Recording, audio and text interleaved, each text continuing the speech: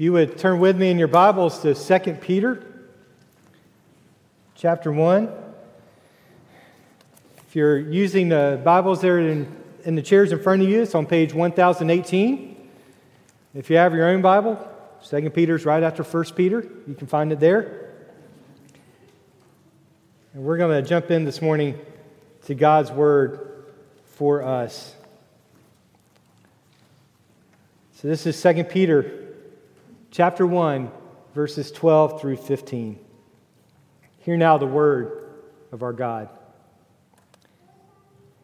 Therefore, I intend always to remind you of these qualities, though you know them and are established in the truth that you have. I think it right, as long as I am in this body, to stir you up by way of reminder, since I know that the putting off of my body will be soon, as our Lord Jesus Christ made clear to me. And I will make every effort so that after my departure, you may be able at any time to recall these things. This is God's Word. Please pray with me.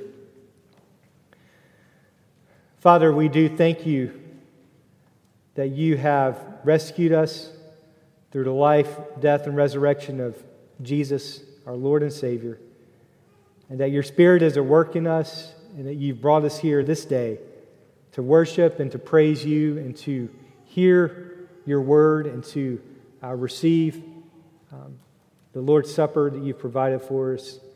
And so that as we do these things, we pray that you would help us, that we would fix our eyes upon Jesus, the author and perfecter of our faith, and that we would be changed. And we pray this in Jesus' name. Amen. Reminders. Everyone needs them, right? This morning, most of us, there's some of you that you're not normal. You don't need one, but most of us needed an alarm clock this morning to remind us that it was time to wake up and to get out of bed. Maybe you had a little calendar reminder that popped up after that said, hey, go to church. Maybe it said go to early service and you missed it and you're here now, but hey, we're glad you're here. Reminders. Maybe you have them on your calendar that you've got a birthday coming up, or a family member has a birthday, or there's a particular event that's coming, or an anniversary to celebrate. Picture albums. They are reminders of things that have already happened, where we can look back and we can see what that day was like many years ago. If you're going to the grocery store tomorrow, you're probably going to make a list, so that list will remind you of the things that you need to get at the store. Perhaps you're like me and you've contributed to keeping the Post-it note people in business. A couple of you said that you've joined me in that quest, and we'll just keep doing that.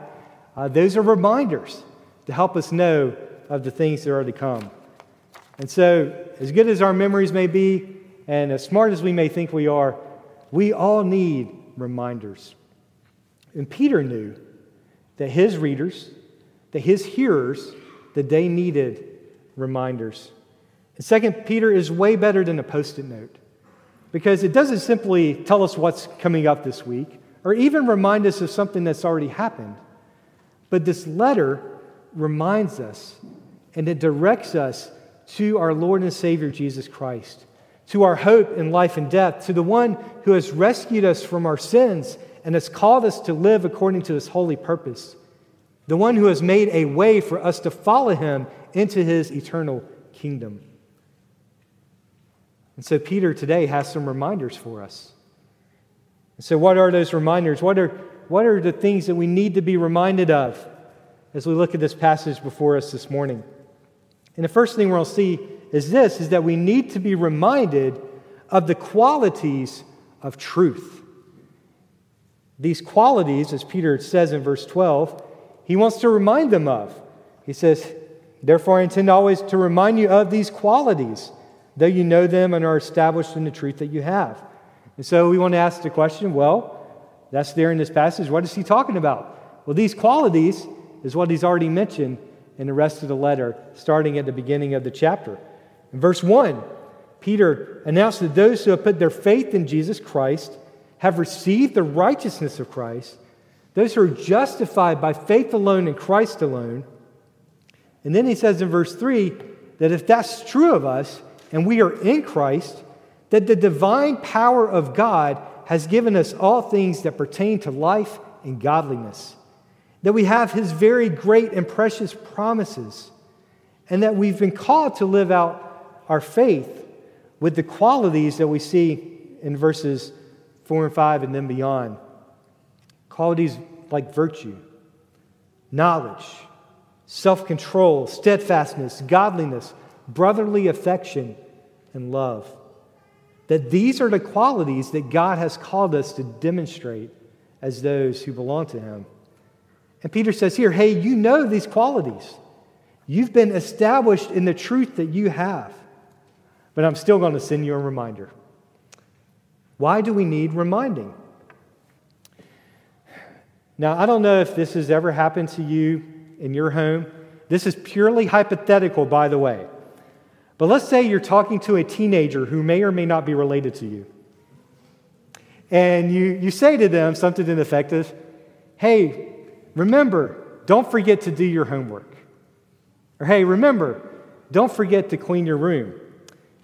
And hypothetically, the response comes back, yeah, Dad, I know. But it's longer than that. No, it just kind of keeps going. Now, we can revisit what the rest of that conversation is like later, after that at another time. But Peter says here that he knows that they know these things, but he's still going to tell them again and again and again. Why? Well, a few reasons here. One is that, believe it or not, we are prone to forget. We are prone to forget. And so therefore, Peter's going to remind us again and again and again. And we need that reminder. We'll talk more about that later. Another reason that ties into last week's sermon is assurance. Note that it says here, you are established in the truth that you have. Remember last week, Pastor Wilson talked about the assurance we have that our calling and election are from God, and that He is at work in us to confirm that calling and election as we demonstrate and practice the qualities that we've talked about already in this letter. Now Peter says, you know these qualities, you have the truth of the Word of God, you are established in it. He's reminding us once again of the tremendous assurance we have as those who belong to God. So the response for his readers and for us is not like, yeah, I got it, I already know it, I know, right? That's not our response. But it's to say, yes, I do know. Thank you for reminding me. Thank you for telling me again and again and again how much I need the Lord Jesus. And then for us to continue to dig into the inexhaustible riches of wisdom, truth, and grace that are in the Word of God that He has given to us. And to be reminded continually about all that He has done for us and our calling to live according to His Word. So Peter says, take what you already have. Take the Word of God. Take the apostles' teaching. It's yours. You're established in it. Be firm in it. Friends, there's great assurance here. We have everything we need. The gospel that's been given to us, and to stand firm and be rooted in it. And this will be needed because we'll see in the coming weeks in this letter that Peter's going to address that there's false teachers that are kind of hanging around, that are lurking. There's alternative gospels being presented. So the need will be great for God's people to plant their feet firmly in the truth that they already have, the Word of God, to continue to live by faith and demonstrate the qualities of truth that God is working in them. As we leave this first point as a side door application, I simply want to say here that Peter's approach of repetition and reminders, as one commentator noted I was reading this week, is good for us to practice. Whether it's teaching your own children, or perhaps you're discipling a friend or a neighbor, you're helping in a ministry, and you have the opportunity to pass on the Word of God to others. The use of repetition and reminders, even as we sang this morning, continuing to call us back to the truth of God's Word, to keep us firmly planted in the good news of the gospel, that over and over and over again to repeat these things is a good practice for us because it helps us to internalize it and to own it and to claim it in our hearts. The use of the catechisms and the creeds. Later on, we'll recite the Apostles' Creed when we prepare for the Lord's table, that these are time-tested reminders that we can repeat and recall over and over again, so that when trials come, when adversity hits, where things get really hard and difficult, we're not to be swayed. We're to be rooted firmly, planted in the truth that is ours in Christ. So first, we need to be reminded of that, the qualities of truth that we have in Christ. Secondly, Peter's going to show us that we need to be reminded that we are heaven-bound, and our time here is to be filled with gospel urgency. And we are heaven-bound, and our time here is to be filled with gospel urgency. Verse 13, Peter says, as long as he's here, he's going to stir them up with these reminders. Peter here is anticipating that his time may soon be coming when he will go and be with the Lord. In verse 14, he says he will be putting off his body soon and will no doubt be entering the eternal kingdom of our Lord Jesus Christ that he referenced in verse 11. Now, this is not the easiest thing to talk about or be reminded of, that Peter here is talking of his impending death, but also reminding us that death is a reality for all of us. But rather than Peter communicating despair, he's urgently reminding them and us of the good news of the gospel, that we have an entrance into the eternal kingdom of our Lord Jesus Christ through faith in him, that he is preparing to put off his body, because when his time comes, he knows he will immediately pass into glory, and then at the final resurrection, he will receive a new body, and he will be with the Lord Jesus forever. There are several places in the Scriptures that testify to this, that Christ has come, Christ has died, Christ has risen, and if we are united to Christ by faith, we too will rise with him. Here's a few of them. 1 Thessalonians 4:14. For since we believe that Jesus died and rose again, even so, through Jesus, God will bring with him those who have fallen asleep. 1 Corinthians 15. I tell you, brothers, flesh and blood cannot inherit the kingdom of God, nor does the perishable inherit the imperishable. Behold, I tell you a mystery. We shall not all sleep, but we shall all be changed in a moment, in the twinkling of an eye, at the last trumpet. For the trumpet will sound, and the dead will be raised imperishable, and we shall be changed. Verse 53, for this perishable body must put on the imperishable. This mortal body must put on immortality. When the perishable puts on the imperishable, the mortal puts on immortality. Then shall come to pass the saying that is written, death is swallowed up in victory. O death, where is your victory? Death, where is your sting? The sting of death is sin. The power of sin is the law. But thanks be to God, who gives us the victory through our Lord Jesus Christ. 2 Corinthians 4, he says, we believe, so also we speak, knowing that he who raised the Lord Jesus will raise us also with Jesus and bring us with you into his presence. And then in 2 Corinthians 5, he says, for we know that if the tent that is our earthly home is destroyed, we have a building from God, a house not made with hands, eternal in the heavens. Later, we'll confess together in the Apostles' Creed that we believe in the resurrection of the body, that we believe in the life everlasting. This body that we have, the Scripture says, is a tent. This is not our permanent home. And Peter here is beginning to pack up his tent in this passage. And he's ready to head to his true home. But he has a few urgent reminders that he wants to leave with us before he does. Friends, we need to say this loud and clear this morning, and you need to know this.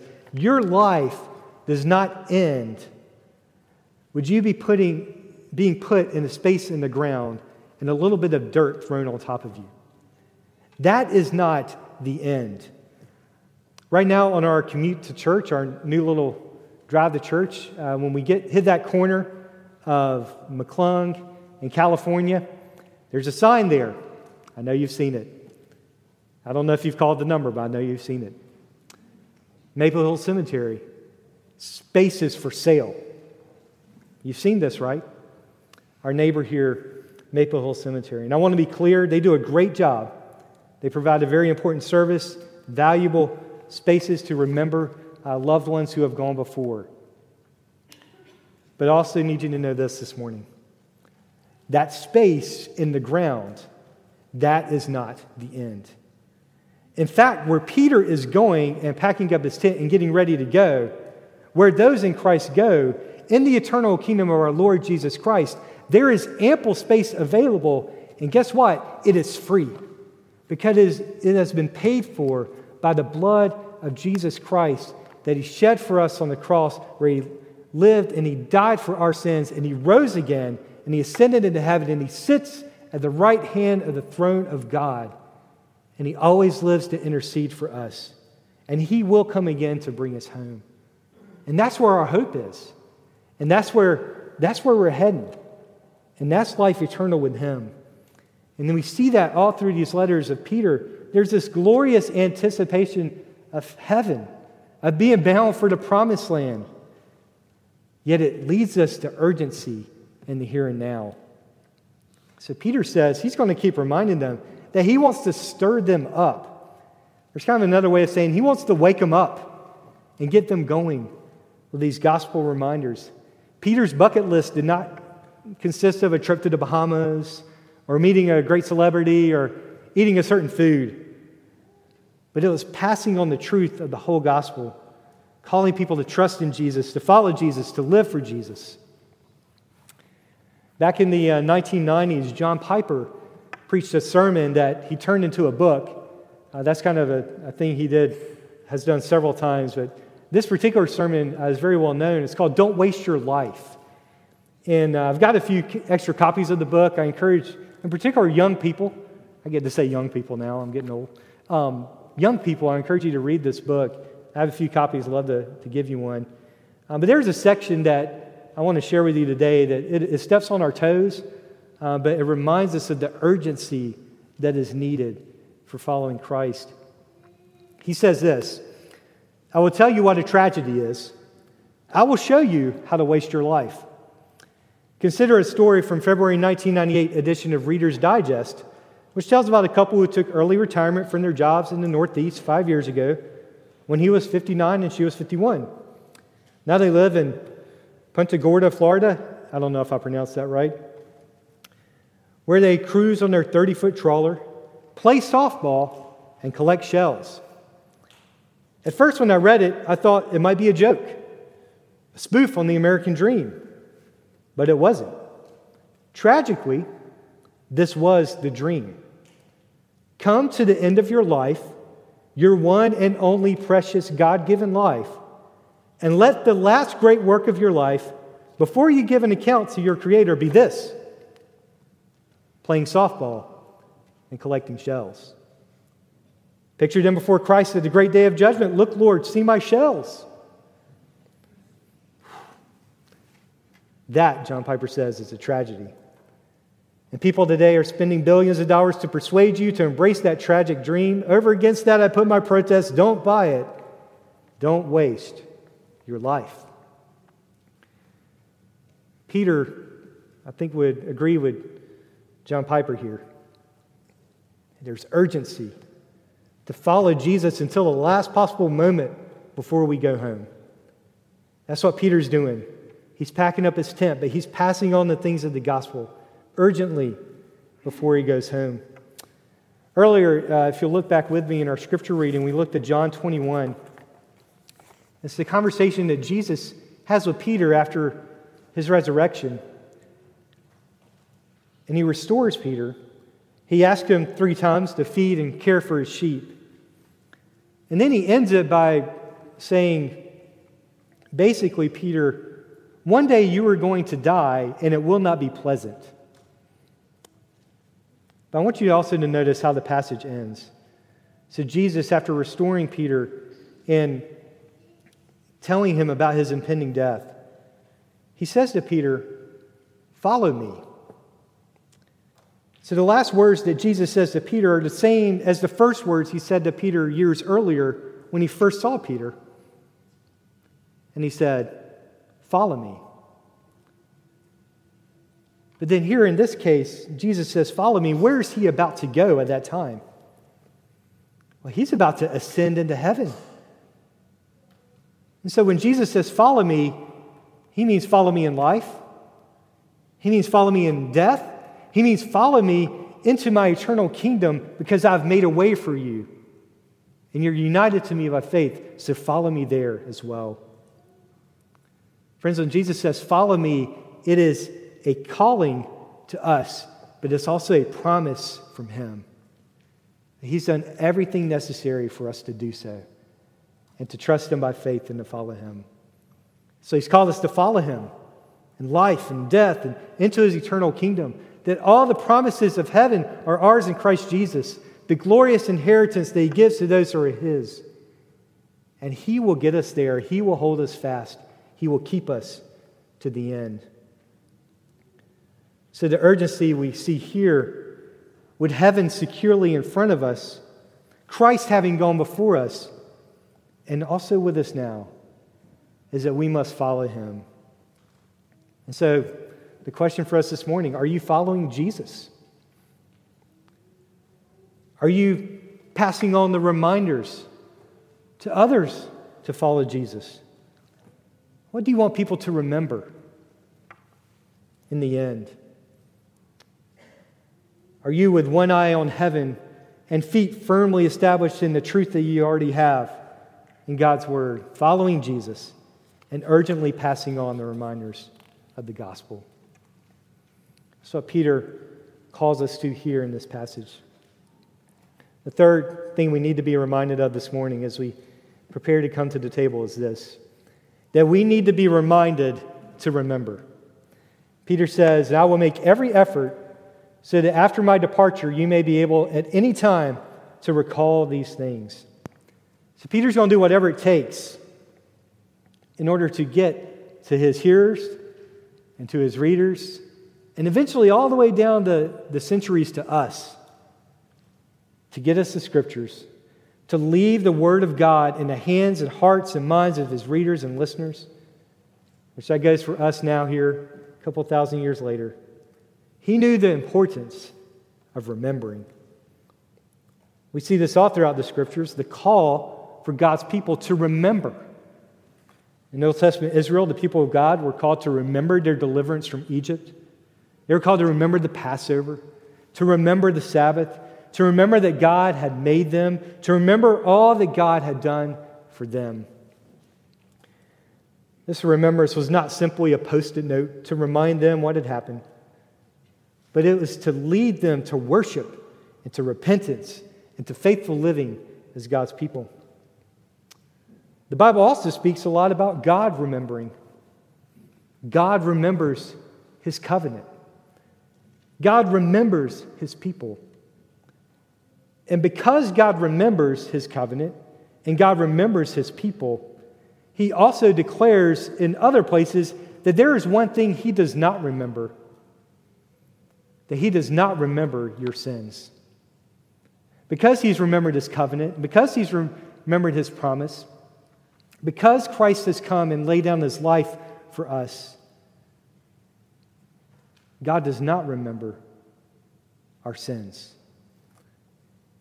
He's provided salvation for us through the Lamb of God, the Lord Jesus Christ, who takes away the sins of the world.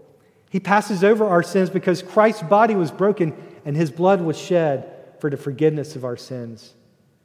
And so Jesus says, do this, take this meal, take this bread, take this cup, do this in remembrance of me, proclaim my death until I come again.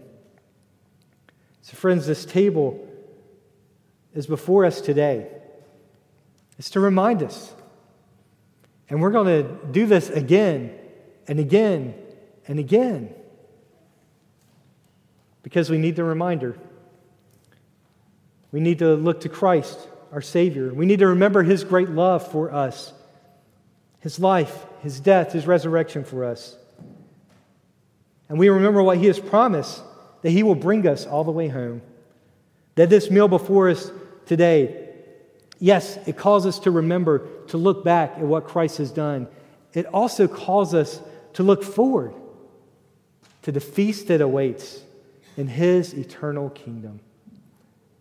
And so this morning, let's come.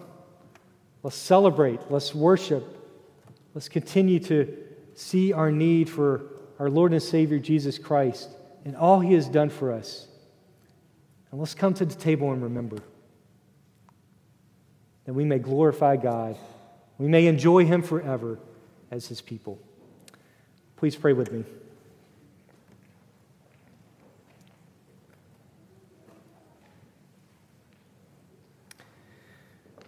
Father, we ask now that you would again remind us of our need for Jesus.